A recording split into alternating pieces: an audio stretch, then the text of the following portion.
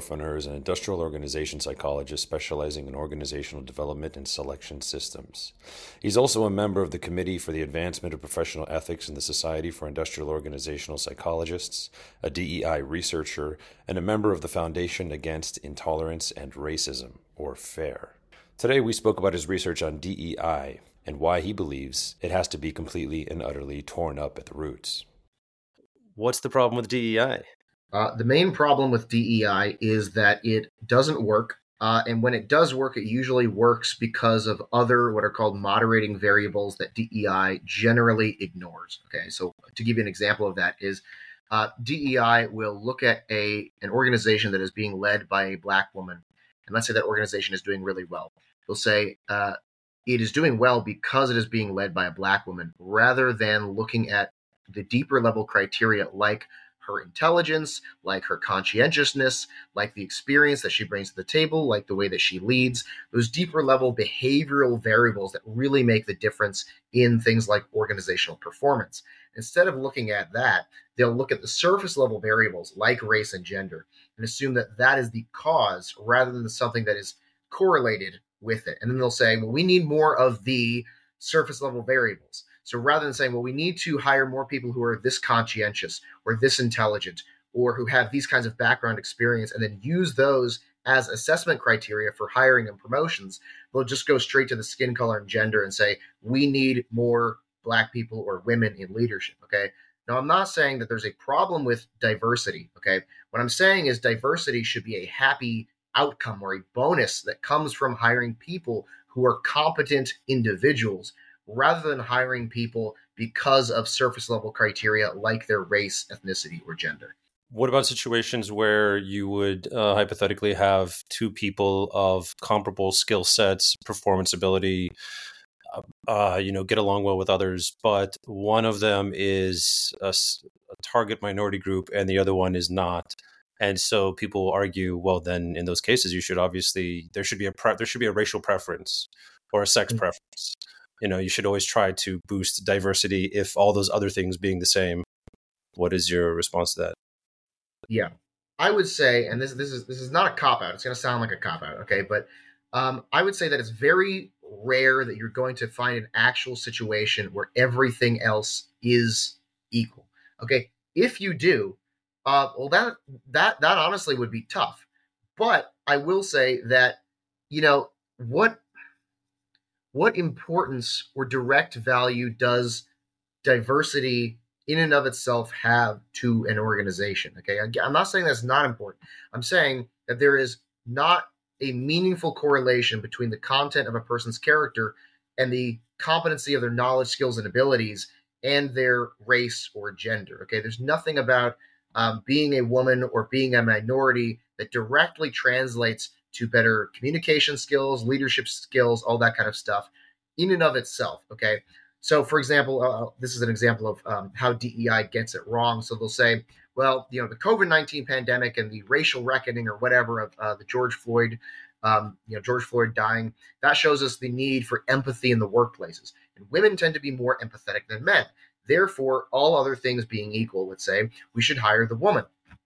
And if it's true, and I'm pretty sure it is, that women tend to be on average more empathetic than men, then okay, let's measure empathy though, because you could end up hiring somebody who is a woman, but she's not empathetic, versus hiring a man who is empathetic. Okay, just because a certain identity group is correlated with something doesn't mean they're going to be correlated with it so significantly that you can use that surface level variable like race and gender as a proxy for the deeper level criteria that you should be hiring for, like empathy.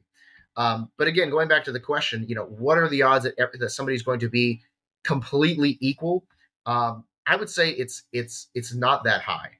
So if somebody were to argue, I tend to agree with you, by the way, but the counter argument, I believe, or one of them is that if you were to seek out these types of diversity, this will inevitably lead to a kind of viewpoint diversity because people have various lived experiences.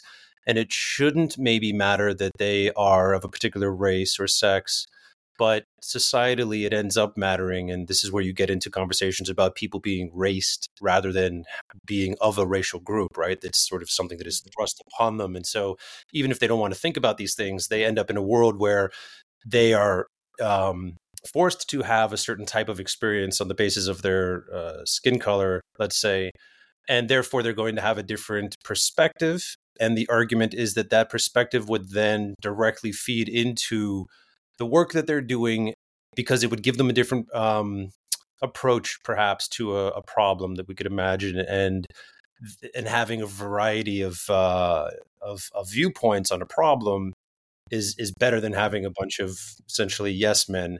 And what you're saying, if I understand you correctly, is like, yeah, the underlying logic of that makes sense, but then whatever those viewpoints are that you're looking for, why not select for those specifically? Yes. Yeah. No, that's Okay. exactly what I'm saying. Because if you is it true that certain people of certain diverse categories have or are more likely to have certain experiences, lived experiences than other people? Yes. Okay. The best example, I think, by the way, is not racial or ethnic; it's gender. Okay. I brought this up one time, and I know for some people this is a controversial thing, but as a man, I'm never going to know what it's like to be pregnant or to have a period or to have to breastfeed a child or something like that. So if you are hiring women in the workplace who are ambitious in their careers, but they also want to have a family, then sometimes what you'll see companies doing is they'll offer extra, maternal benefits, extra paid time off, or extra, like they might have a daycare in the second story of their office building. Okay, so that in those cases, those different lived experiences and the difference between men and women biologically can lead to different initiatives and things that benefit people. But when it comes to race and gender, I am reluctant to say whether or not groups of people have a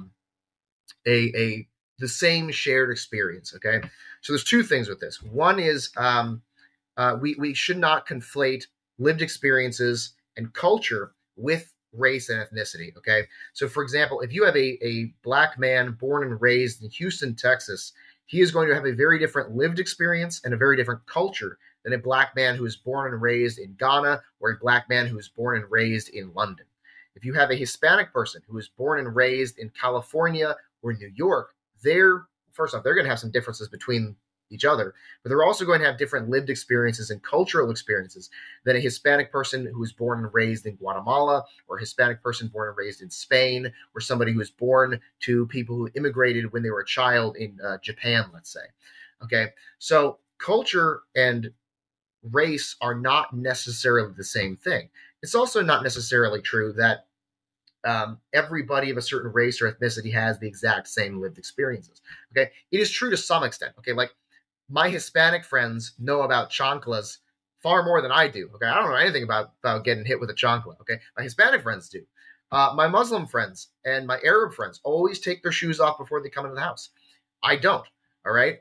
I mean, I'm not trying to mud everywhere, but that is a certain cultural difference. I will also say, though, that there's a difference between having cultural things that are relevant to a person in their home and in their friend groups, and having cultural things that are relevant to the workplace, right? Which is my main focus. So the taking your shoes off before you come into the house and the chancla throwing, those things are genuine ethnic differences, okay? But they don't really relate to the workplace, okay? So they shouldn't factor into organizational outcomes, okay? So that's number one is ethnicity and race are not always correlated with culture. And even when they are, it doesn't always bear directly on the workplace. The other thing about this is, I was reading this article a while ago during the election between Gavin Newsom and Larry Elder in California. And the LA Times came out with this article where this lady was simultaneously arguing that black people are not a monolith. But then, like in the very next sentence, she'd say, if you vote for Larry Elder, you have betrayed blackness, right? So in the one instance, she said, black people are not a monolith, but if you don't do what I think you should do based on your race, you have betrayed this monolithic concept of racial identity, which is something that I see all the time. And it's like, it reminds me something of something that John McWhorter said in his book, Woke Racism, which is a great book. I'd recommend that everybody read it. And he basically said that there are a group of people who believe that people are not sufficiently black if they haven't had certain experiences like run-ins with the police. And he said, what a tragedy it is that black people, more than other people, are held to this standard of being inauthentic if they don't have, experiences that are illegal or controversial like that. Or So I would say that, yeah, go ahead. I said or harmful. They don't necessarily need to be legal or controversial. It's just like you're not fully black unless you've lived. It sounds like some of these examples point to having a lower quality of life, like having potentially violent or aggressive run-ins with the police or things of this nature. I mean, it's not good or healthy for anyone to want to have. But people are saying, well, you're going to have that if you want to fully be a part of this group. Exactly. And if you think about it, like we don't do that with anybody else. We don't stereotype downwards to a lower quality of life or a lower quality of decisions. Like nobody's telling Hispanic people, like, you're not really Hispanic unless you dress like a cholo, unless you've had run-ins with the police or you've been in a cartel or something like that. Nobody's telling white people, well, you're not really white unless you grew up in a trailer home. Nobody's telling. It seems to be mostly black people that are held to this lower standard of qualifying for the authentic black experience. Yeah. Why do you think that is? Is there an explanation in your mind for this phenomenon? I think part of it is and I'm not an expert in sociology here, but it seems like there is this thing in black culture where a lot of the cultural identity is centered around victimhood. Sometimes in what tries to be a positive way, like an underdog story, and other times in a way that is self-defeating, that revives old grievances from the past and uses those as an excuse for failures, and other times as a narrative of what we've overcome and things like that, right? And that's not to say that black people haven't overcome a lot of problems in this country. Slavery was awful. Jim Crow was awful. They had to struggle during the civil rights movement, and that wasn't all that long ago. Okay, I'm not saying that these struggles didn't exist. Okay, but if you look at other populations of people, like let's say Asian people, okay, Asian people, not all of them, but some of them were put in internment camps in the 40s, but they don't use that. That's not part of their racial identity. So I think that's part of it. It's partly become part of their cultural identity, and then it's also become part of what we could call, and I don't think I'm making this up, the grievance industrial complex, which is basically a group of people who realize that if you see yourself as a victim, I can sell you on victimhood, and I can sell you on solutions that will keep you in bondage to this victimhood in a way that I can continue making money off of you while feeling like a savior, and yet I'm not actually doing anything meaningful to help you. Have you ever read Status Anxiety by Alain de Botton? No.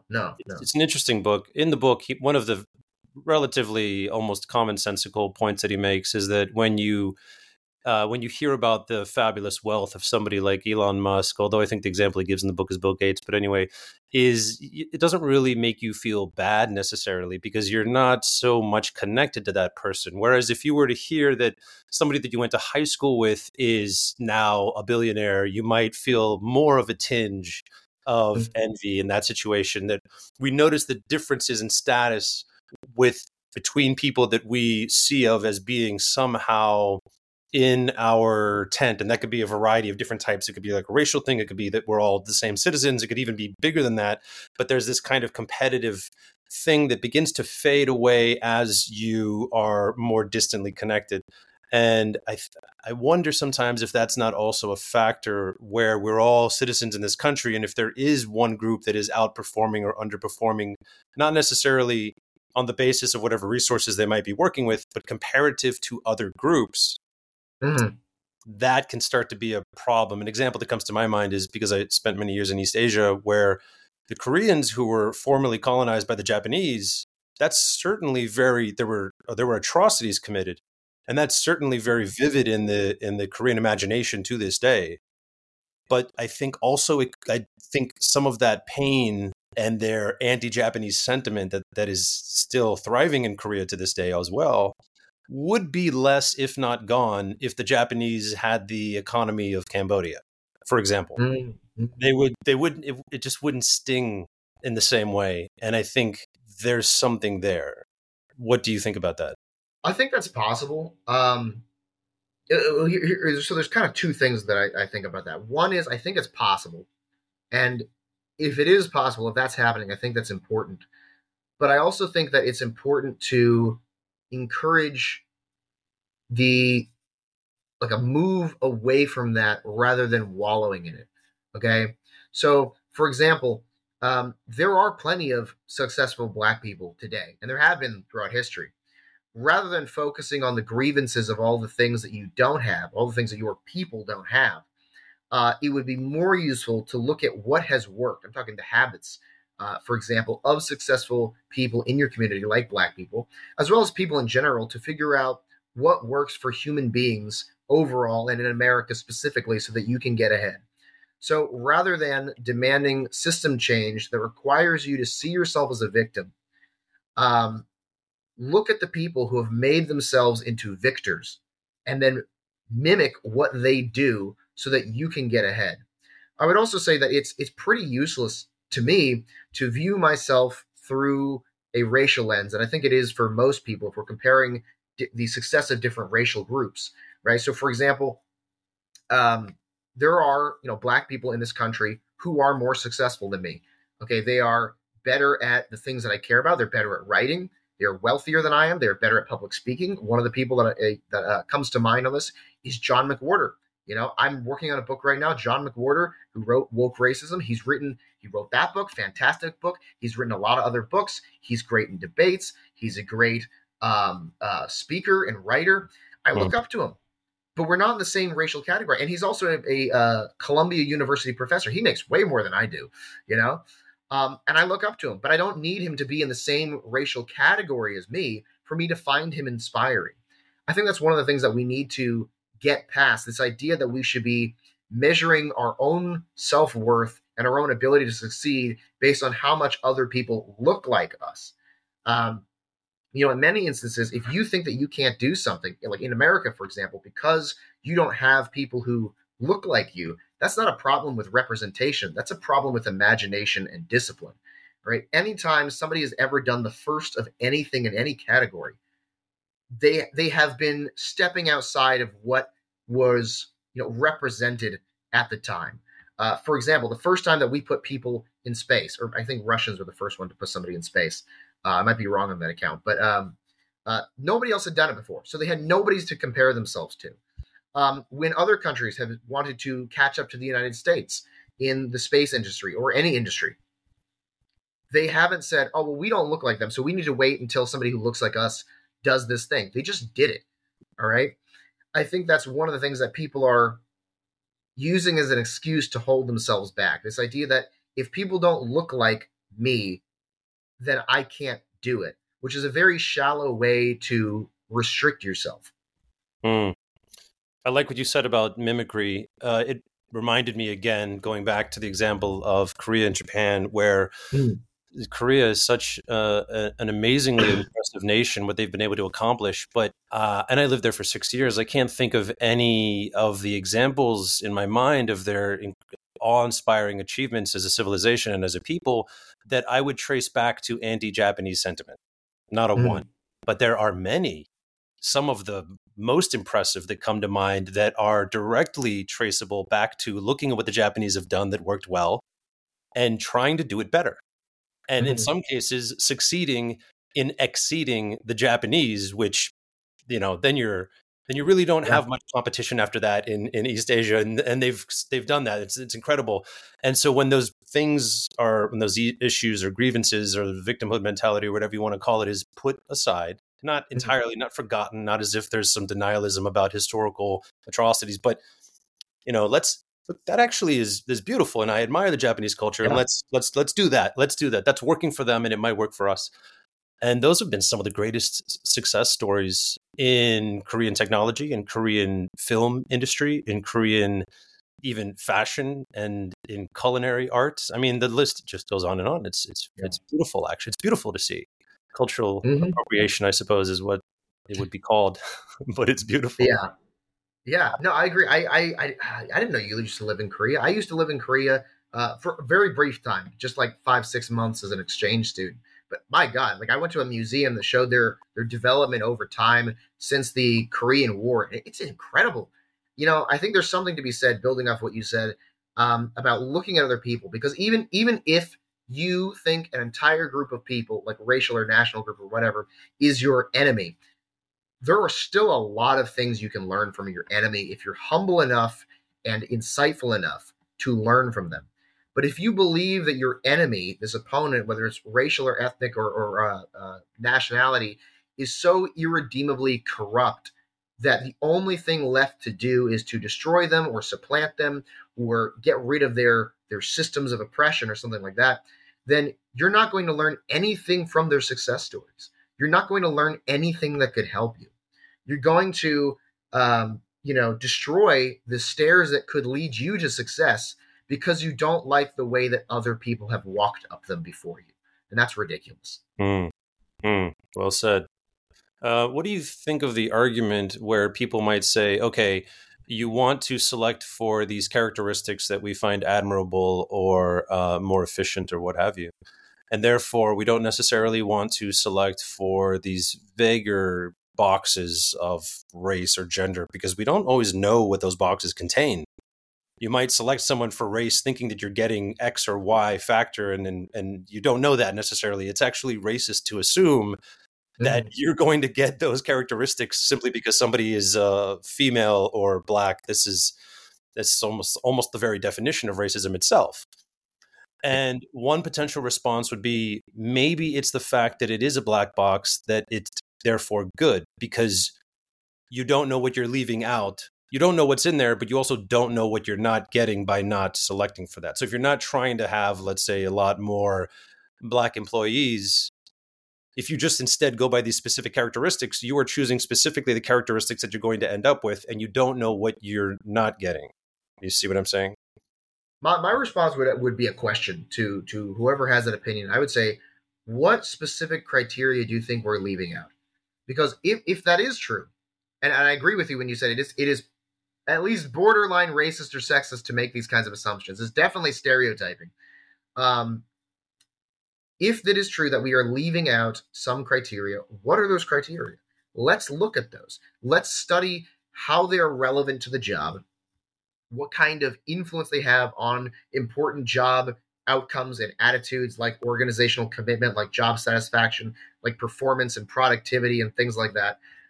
Let's try to figure out what those criteria are and how they relate to things so that we can use those and include those as selection criteria, for example, in an organization. But otherwise, I would say, most of the deeper level criteria that people are thinking you can get by picking somebody of a certain racial or gender category have little or nothing to do with race or gender, or they have some kind of mix there, but they're not necessarily connected, right? I'll give you an example of this.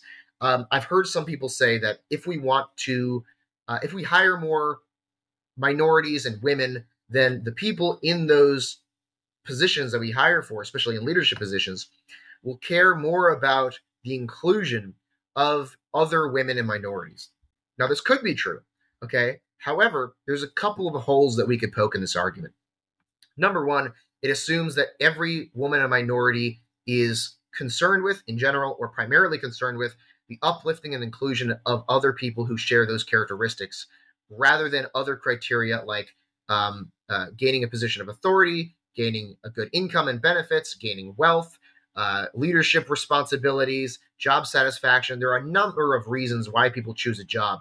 And assuming that women and minorities automatically care more about the inclusion of other women and minorities rather than other criteria, other reasons why they might join a position, isn't in and of itself an assumption. Okay, it sounds like a good assumption, but then we also have to remember that there are many people who don't fall into those categories that care very deeply about the same things. Right. So if you look at the American Civil War, all right, thousands upon thousands of white people fought and died, sometimes in incredibly horrific ways, so that slavery could end. Those people were not part of the racial minority groups, and yet they cared deeply about what we might now consider the inclusion of minorities, in this case, in the democratic process and equal rights. The same thing goes for the civil rights movement and the suffrage movement. Even nowadays, when we talk about racial justice, if you look at the people who are marching for Black Lives Matter, the Me Too movement, they weren't all just the people who were directly affected by these things. It wasn't just Black people who were marching in the civil rights movement or in the Black Lives Matter protests. It was also white people. It wasn't just women who were marching in the suffrage movement or the Me Too protests. It was also men.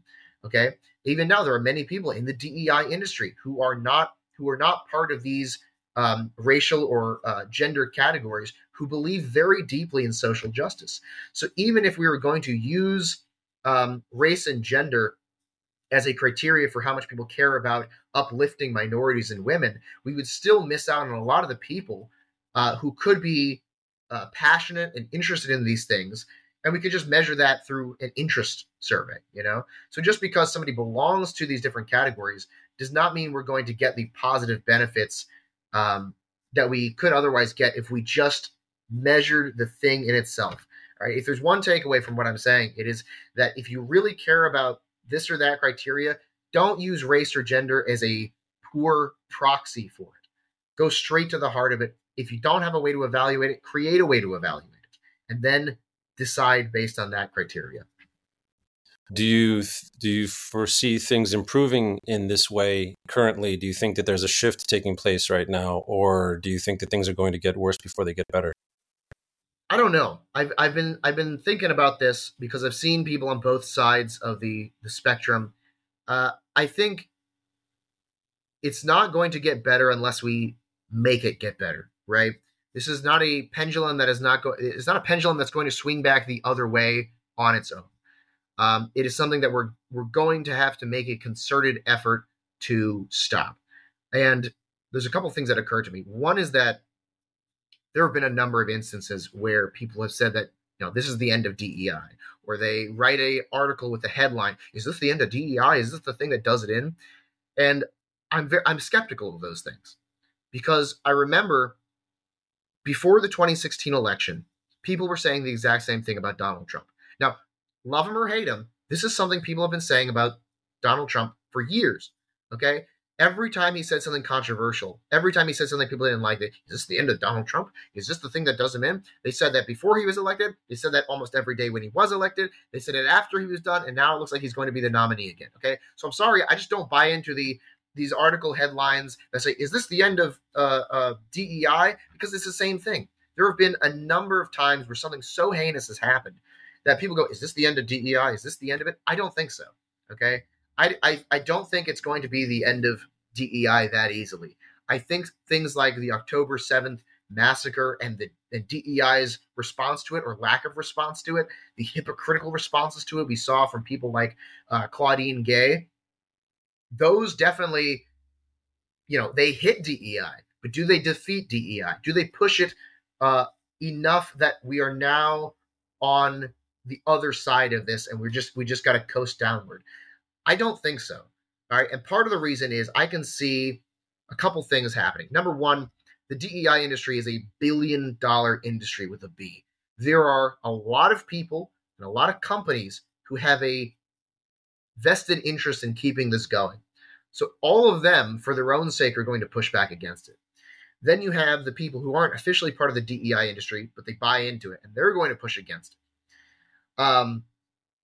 You've got here's my prediction for what could happen. If in the new election Donald Trump becomes president, let's say, everybody in the DEI industry and everybody who buys into that ideology is going to use that to say, this is why we need to not only have DEI, this is why we need to expand DEI. Because clearly, if Donald Trump could get elected again, then we have to recommit ourselves to racial justice, social justice, all this kind of stuff. I also think that there are a number of ways that we can measure the progress of defeating DEI. one of those is by how illegal or unethical it is considered to do DEI. And one of the good things in this regard is the Supreme Court ruling not too long ago made it illegal to have race-conscious admissions in colleges. And that's great. But we still have plenty of private corporations who are doing exactly the same thing, if not worse. Okay? We need to make it just as illegal to engage in these kinds of discriminatory DEI practices in corporations as it is to engage in the regular type of racism that was banned by the Civil Rights Act of 1964.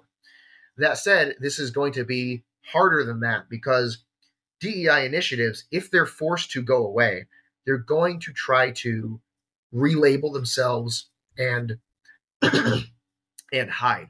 I'll give you an example of this. There was a college in Texas that it had to ban its DEI initiative according to Governor Abbott's orders. So it got rid of its DEI initiative, or its DEI department, sorry. And what they did was they created a new department called something like the Office of Cultural Competency and Awareness. So different name. And they put the former DEI department director as the director of that department. So on paper, they're complying with the governor's orders. On paper, they've gotten rid of DEI.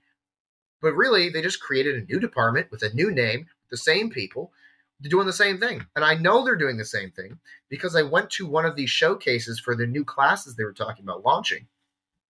And I listened to their pitches for these kinds of things, and every single one of them had some form of woke ideology or DEI woven into it.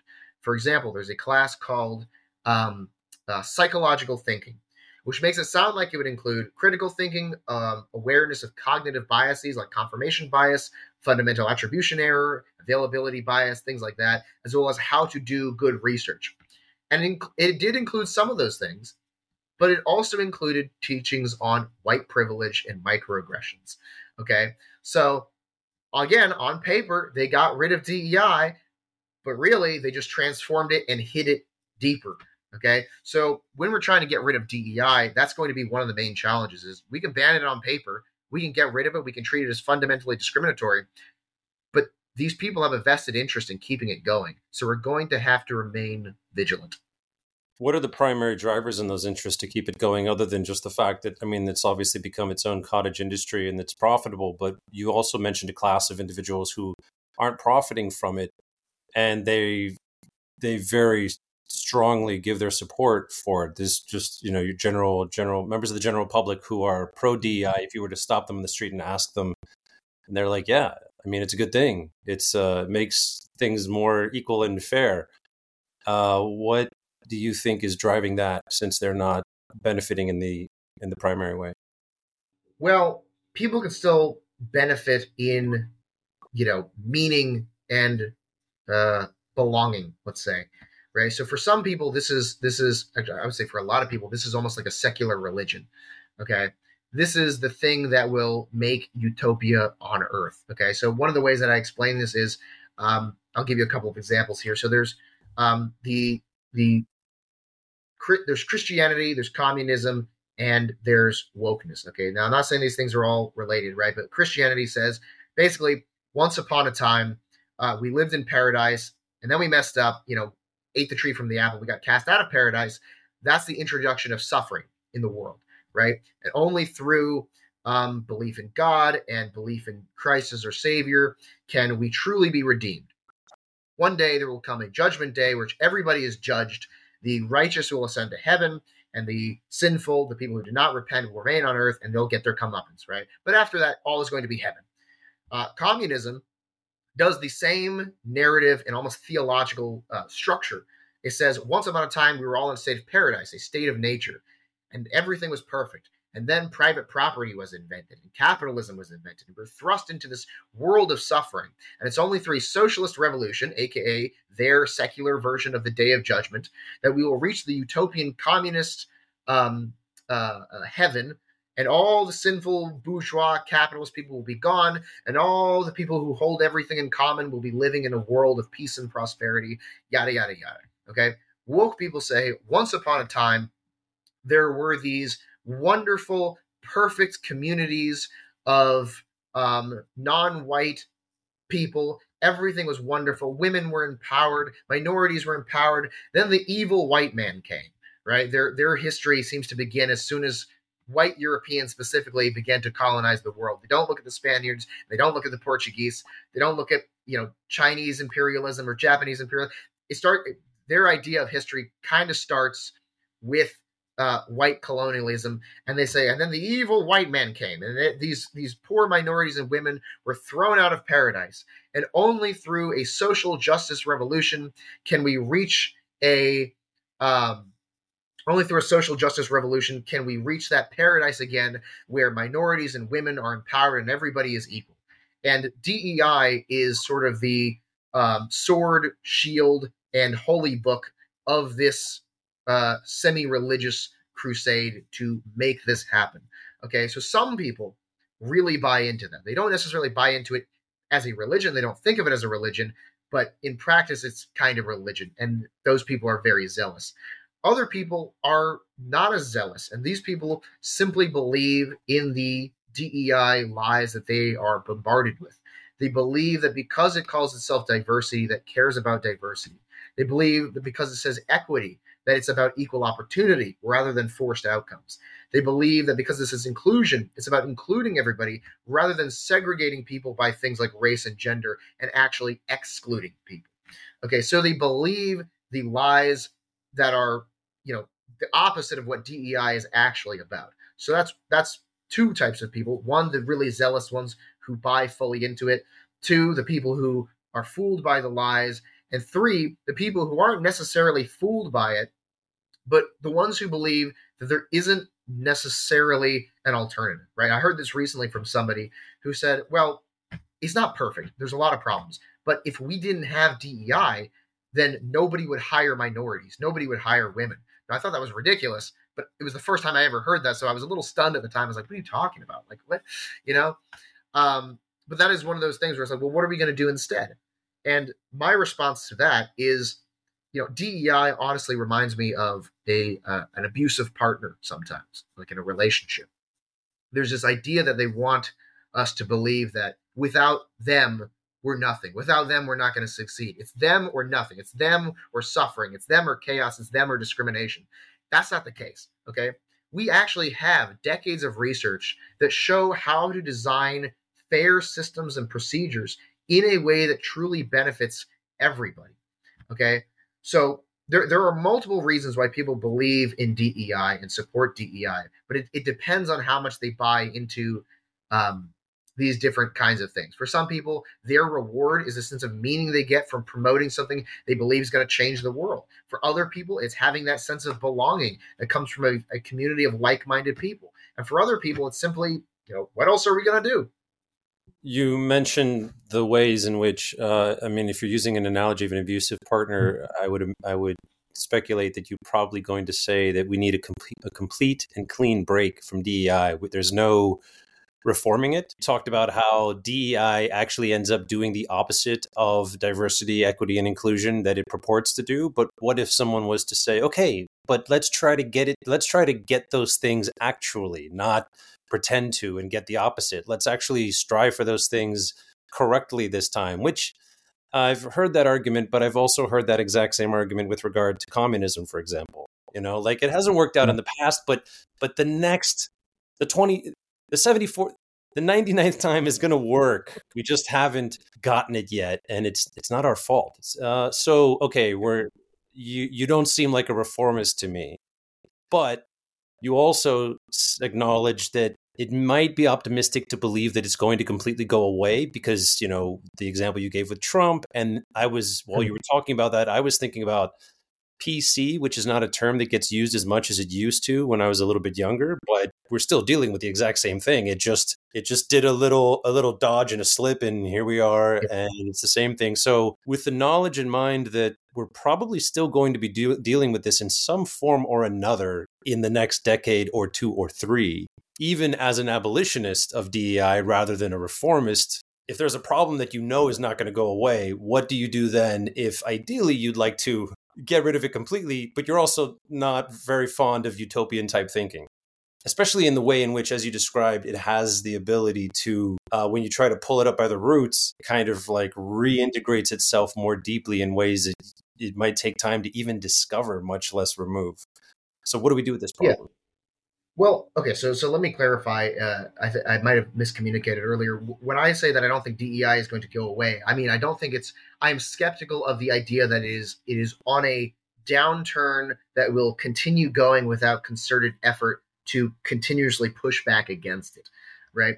I don't think that you're going to be able to get rid of everybody who agrees with DEI any more than you can force people who are adamantly racist in the traditional way that we think about racism to stop being racist. Okay. Now, granted, there have been people like Daryl Davis who have sat down with KKK members, and Daryl Davis is a black guy, right? And he's converted them out of being KKK members, and he's done this with like over 100 people. I think, like, it's incredible. Okay, it's possible, but most people who are gung ho about DEI are going to probably continue to be. But I also think that it's a lot harder to get people to stop doing something that is wrong or ineffective unless you give them something new. Okay, so to give you a sort of completely different example, one of the biggest criticisms I've seen leveled at atheism, philosophically similar here, is that atheism in critiquing traditional religions did not sufficiently replace the meaning, belonging, virtues, and other kinds of things related to those, which left people in a vacuum, and then they cling on to secular religions like communism and wokeness, right? So you can if somebody's, let's say, adrift in an ocean of chaos and uncertainty, and you take away their life vest, then they're going to cling to the first piece of driftwood they get, even if it's rotten. Okay, so we can take away DEI, but we're going to be able to get people away from DEI much better if we can reliably and consistently, and I would even add like marketably, show them that the alternatives to DEI are not only better, morally speaking, but financially and effectively. I do think that DEI, I'm hopeful, but I'm not optimistic, if that makes sense, that's going away. Okay. There's another question you asked. I don't remember what it was. About, dealing with DEI when we know that it's not entirely going to be gone. How do we navigate that? Because we may be abolitionists, but we're abolitionists in a world where realistically, if you're not going to completely get rid of it, then you are looking at reform in some way. Unless you're hoping for maybe, like, just to give an example, like a Supreme Court ruling that and then you would say, okay, we're not going to completely get rid of like you said with racism, everyone who might happen to believe this themselves, but at least we've cleared it out of government and we've cleared it out of the private sector. I'm good with that. We can stop there. Yeah, so that is actually what I would like to do. I would like to see a Supreme Court ruling with enforcement that bans DEI at every level of America. Okay? And the reason why I want to see that, because it can sound extreme, but if you think about a lot of the other steps we've made in civil rights, we did not wait for every single person in the country to gain buy-in, right? When Lincoln signed the Emancipation Proclamation, he wasn't waiting for a big cultural shift. He said, I'm going to do it, and you're either going to fall in line or not, and then there will be consequences if you don't fall in line. When the Civil Rights Act of 1964 passed, we didn't wait until everybody who was a racist stopped being a racist and said, okay, fine, you can integrate our schools. We integrated schools, and if people had a problem with that, we sent the National Guard to escort those young black children into schools to protect them. I think we have a history of successfully introducing, of stopping injustices through initiatives like this. So I am completely fine. I'm very much for using things like the courts to end DEI-related discrimination. As far as the argument goes, like, can we reform DEI? I would say that DEI ideology is so inextricably linked to DEI that you can't separate the two. It would be like saying, well, can we have Christianity without Christ?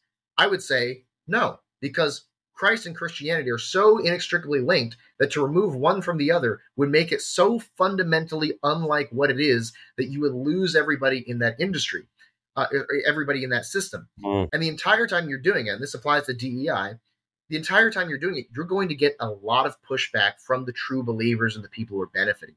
So if you say, I want to reform DEI to make it something good, well, the people who believe that equity is about forcing outcomes, that inclusion is about segregating people in employee resource groups, those people are not going to be okay with you reforming DEI.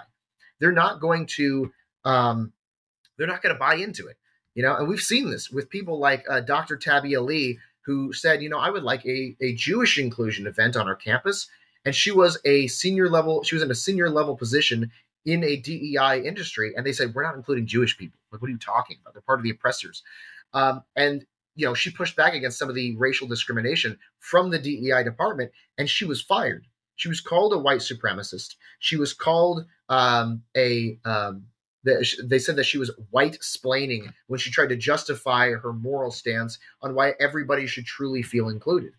DEI has a history of not only engaging in discrimination, but forcing people out and bullying people who disagree with that discrimination.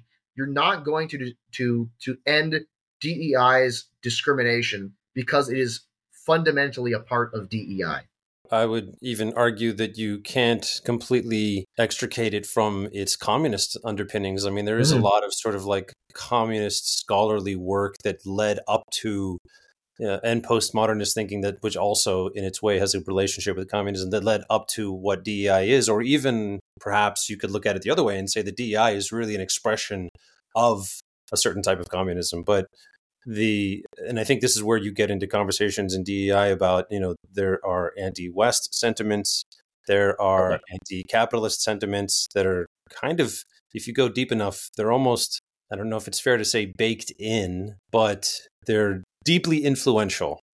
I've never seen a DEI scholar who, if you look into their work, you don't eventually hit a Marxist wall or an anti-Western statement, or even worse, sometimes things that strike me as downright genocidal rhetoric, usually directed at white people, of course. Yes. And the amount of the old, what is it called? The switch test, where you ask yourself, is this, should I be offended by, and it's kind of sad that we even have to have the switch test, that we need some kind of a cognitive heuristic to help us understand if something is explicitly racist because they're talking about killing an entire race of people. But it's like, okay, wait a minute. So if she said that about black people, most of these remarks that you see just utterly fail the switch test. And the DEI response, I think, would be, well, that's because there's a difference between punching up and punching down.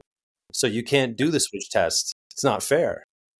Yeah. Right. Yeah. That's because they necessarily view the different identity groups in terms of a hierarchy, and it's a fixed hierarchy based on oppression, a narrow-minded view of oppression and a very ahistorical view of oppression, rather than everybody having the same equal inherent human dignity.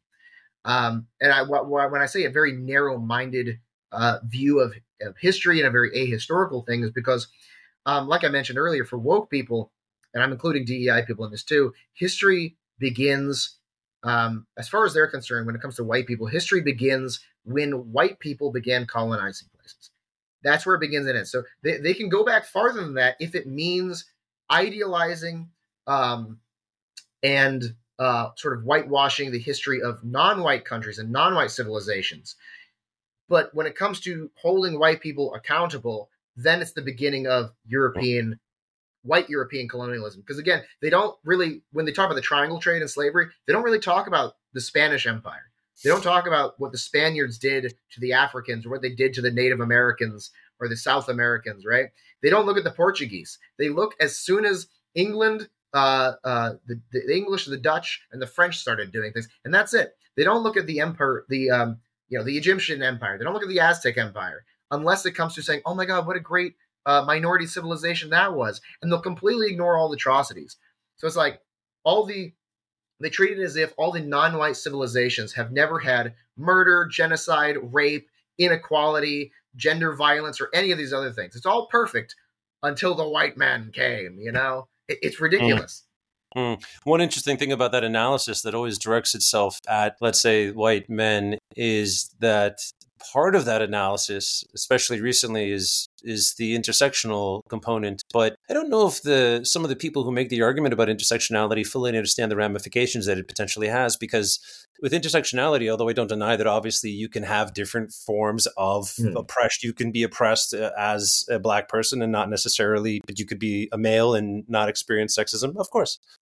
Yeah. But then you've turned it from a binary into an aggregate, and that aggregation could result in situations often where a white guy has a claim to being a more oppressed individual on the whole because of his intersectional identities. And you can no longer focus on the whiteness because now he'll say, yes, but look at my bank account and look at the fact that I have a disability, or look at the fact that my profession, I'm a minor, look at the fact that I am maybe unattractive physically, or, et cetera, whatever. And that creates a situation that I've never seen it reasonably dealt with from the same people that push the arguments of that nature, where they're willing to concede that, like, oh yeah, I mean, it's usually, in fact, intersectionality is used as an attempt to refute arguments of the kind where someone might say, yes, Black people are historically more oppressed, but that doesn't mean you can't have a white guy who's more oppressed than a Black guy, right? Like, that is conceivable, right? And it just, to me, smacks of logical inconsistency on their part. Yeah. Not the only one by far, but yeah, it's one of those things where it's like, you don't bring a knife to a gunfight, and trying to argue with them, sometimes you bring logic to an irrational fight, and it's not going to work. It's going to bounce off. They get mad. They start. Here's a weird thing also. Generally speaking, in a debate, it's considered rude, improper, and a sign of weakness to attack somebody's character, right?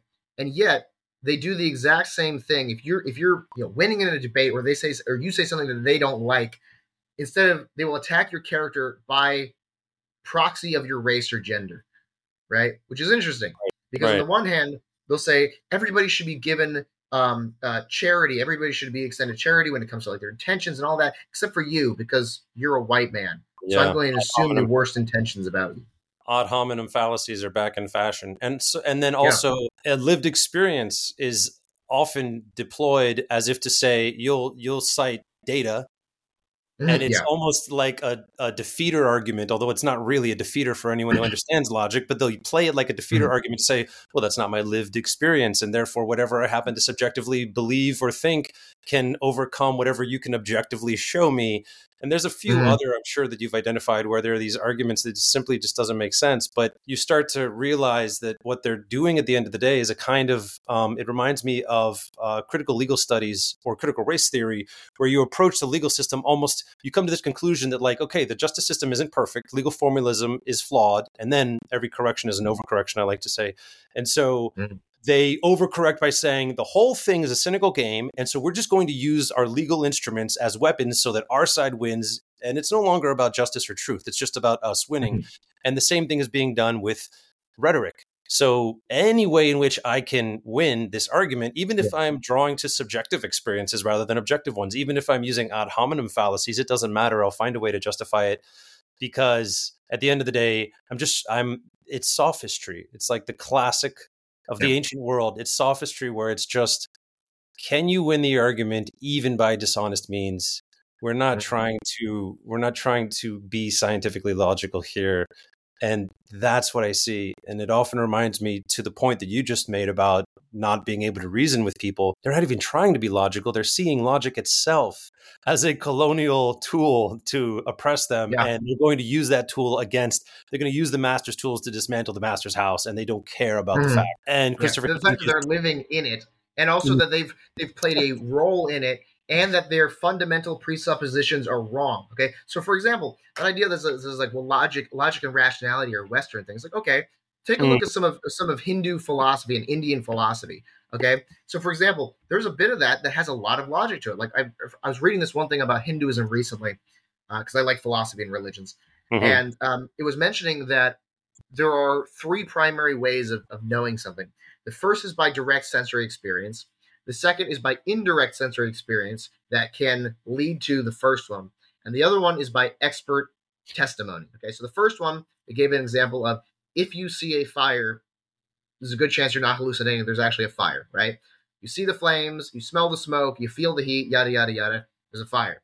The second one, indirect evidence, if you see smoke rising above the horizon, generally speaking, it's not a hot springs, it's going to be a fire. Okay, so you can reasonably deduce that there's a fire there. The third is if somebody says, hey, there's a fire over there, and they're a trustworthy person, right? All of those things are logical argumentations for the inquiry of knowledge, and none of them are white.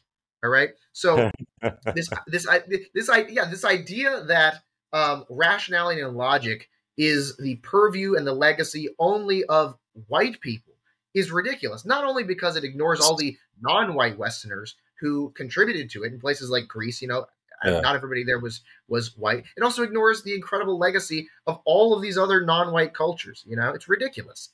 To my mind, the Vedic scriptures of Hinduism are the only religious scriptures that I've ever come across that are explicit. There are many others, Torah, the aspects of others, Buddhist texts. You can see logical arguments, but there are none that are like explicitly saying, "Here's a logical formula. Here's how you do a syllogism." Like bang, bang, bang. Mm-hmm. But ancient Hindu texts have some of that in them, and so the idea that it's even almost more absurd, but.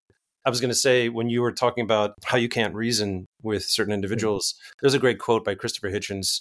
You can't reason someone out of a position that they didn't reason themselves into. A lot of these people, you can almost immediately sense when you engage with somebody that they've gotten there by means of lived experience. They've gotten there by means of emotional reactions to things that I don't seek to demean or refute or invalidate.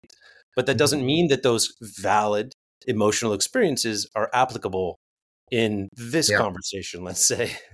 We're not having a conversation about your feelings about an issue. Perhaps we're having a conversation about the data on a different issue. They also, we know that our feelings, although they are important and they do matter, but they're not always reliable guides to reality. And there are many examples of this, not just in philosophy, but in psychology. Okay, we have a lot of cognitive biases, right? Which is one of the biases or sets of biases that I would actually like to talk more about. A lot of times when I hear people in the DEI industry talking about biases or unconscious biases, they're almost always racial related or gender related or something like that. And there's a lot of assumptions, I would argue unfounded assumptions, being made about these kinds of things. What I don't hear a lot of talk about is the universal human cognitive biases like confirmation bias and availability bias, which have always been important to understand, but I would argue are even more important to understand with the advent of things like AI, deep fakes, global propaganda, biased news media, social media, things like that. Like there are things that we could legitimately be teaching people that would be useful, and we're not doing it. We're going in the wrong direction. There's another thing about arguing with somebody who won't see a rational side to it. And I remember it was people who, when you're arguing with somebody who's a woke person, they will move around between several points of not letting you win, basically. So they'll say historically blah blah blah, and let's say it's wrong, and you can prove them wrong on it. So you're like, actually, historically that's not true, and they'll say, oh well, in that case, I feel like, and they move to their feelings, and you go, okay, well, your feelings aren't necessarily an accurate guide to reality. Like, okay, well, I know somebody, and I know people in this identity group, so they go from history to feelings to anecdotes, and then you say, well, now hold on a minute, that's not really, I could pull up anecdotes that would invalidate your argument. That doesn't mean it's true. And they go, well, historically, and they just bounce between those points. History, feelings, anecdotes. You can't win with Michael Malice. The author Michael Malice has a great quote about this, something to the effect that, what the definition of a right-wing extremist is someone who wins an argument with a woke person. Yeah. Yeah. The phenomenon of it not being able to win, it's like you have the strange feeling that you're trying to nail Jell-O to the wall. Yeah. You're not. And the entire time they're getting more angry, and you got to keep your cool, right? Like which is hard because they're getting more angry. They might start engaging in ad hominems. They might start calling you nasty names. And God help you if you've got other people around you while this is happening, because what other people see, and this is a problem with debates and discussions between people in general, but it's especially a problem in woke conversations. We're trying to help them see reason. If you're remaining calm and they're getting upset, other people looking on just see a person getting upset, maybe even crying or tearing up, their voice cracking, and somebody being stern and stoic. And they will assume that the crying person is the victim and that they must be defended. And then you're the evil bully who made them feel sad, right? Right. So you got to be careful about that. If you're ever debating or getting into a discussion with a woke person in public, God help you if they're a racial minority and you're not, because that is, oh no, he's not just a bully. He's an evil, sexist, racist, all the phobic bully. Yeah. Boo that man, It's classic emotional blackmail. And it's designed, I think, Yeah. not just for the third party spectator, but it's also designed to have an impact on you. You Yeah. know, when you have an argument with someone and they begin to cry, and it's, there is a potential. I'm not saying that every time someone cries with whom you may be arguing that you should think negatively about the situation. Mhm. But if you're having an argument about something that is, for instance, a political issue, that you would expect that both people could engage in civil discourse, and one of them starts crying and getting hysterical perhaps, and then accusing you of ad hominem things, yeah, I think you can consider that they're probably using emotional blackmail at that point. And that you not only does that not warrant the kind of sympathy that you might otherwise give, but that you should actually consciously deny that sympathy, because it's almost a kind of like it's like a narcissistic what is the term? I forget, but it's a manipulation tactic. So. And even if it isn't, like let's say it isn't, that you still don't want to reinforce that behavior. All right. Because then they're just going to keep doing it. They're going to keep doing it either for the sake of emotional blackmail or because no one's ever told them no. No one's ever told them, hey, you know what? We can have this conversation, but I'm not going to sit here and be called a racist or a white supremacist because I'm asking you for concrete evidence of your claims. We're not going to do that. Yeah.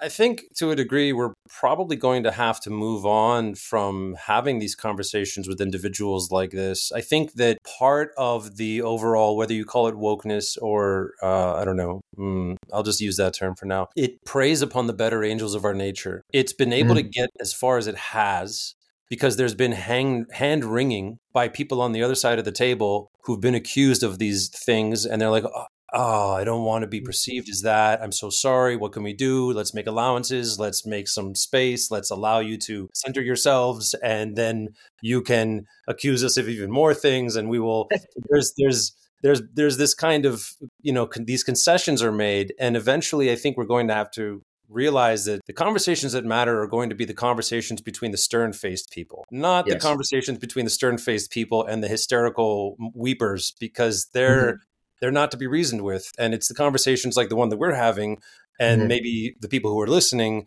where there can be progress made, because this goes all the way back to the ancients. If you want to make progress in a discussion, you're going to have to, if you want to play a game of chess with somebody, you can't just start moving the pieces however you please and flicking their queen off the board with your finger, because you're not playing chess anymore. When you're having civil discourse within the parameters of logic and analysis and fact and truth and data and all of that good stuff. How dare you do it? That's where the progress is made. Even if you start off in 180-degree opposition, that's how you have that opposition. And when you're engaging people, as you've been describing, I sometimes start to think maybe the problem is that we're engaging them.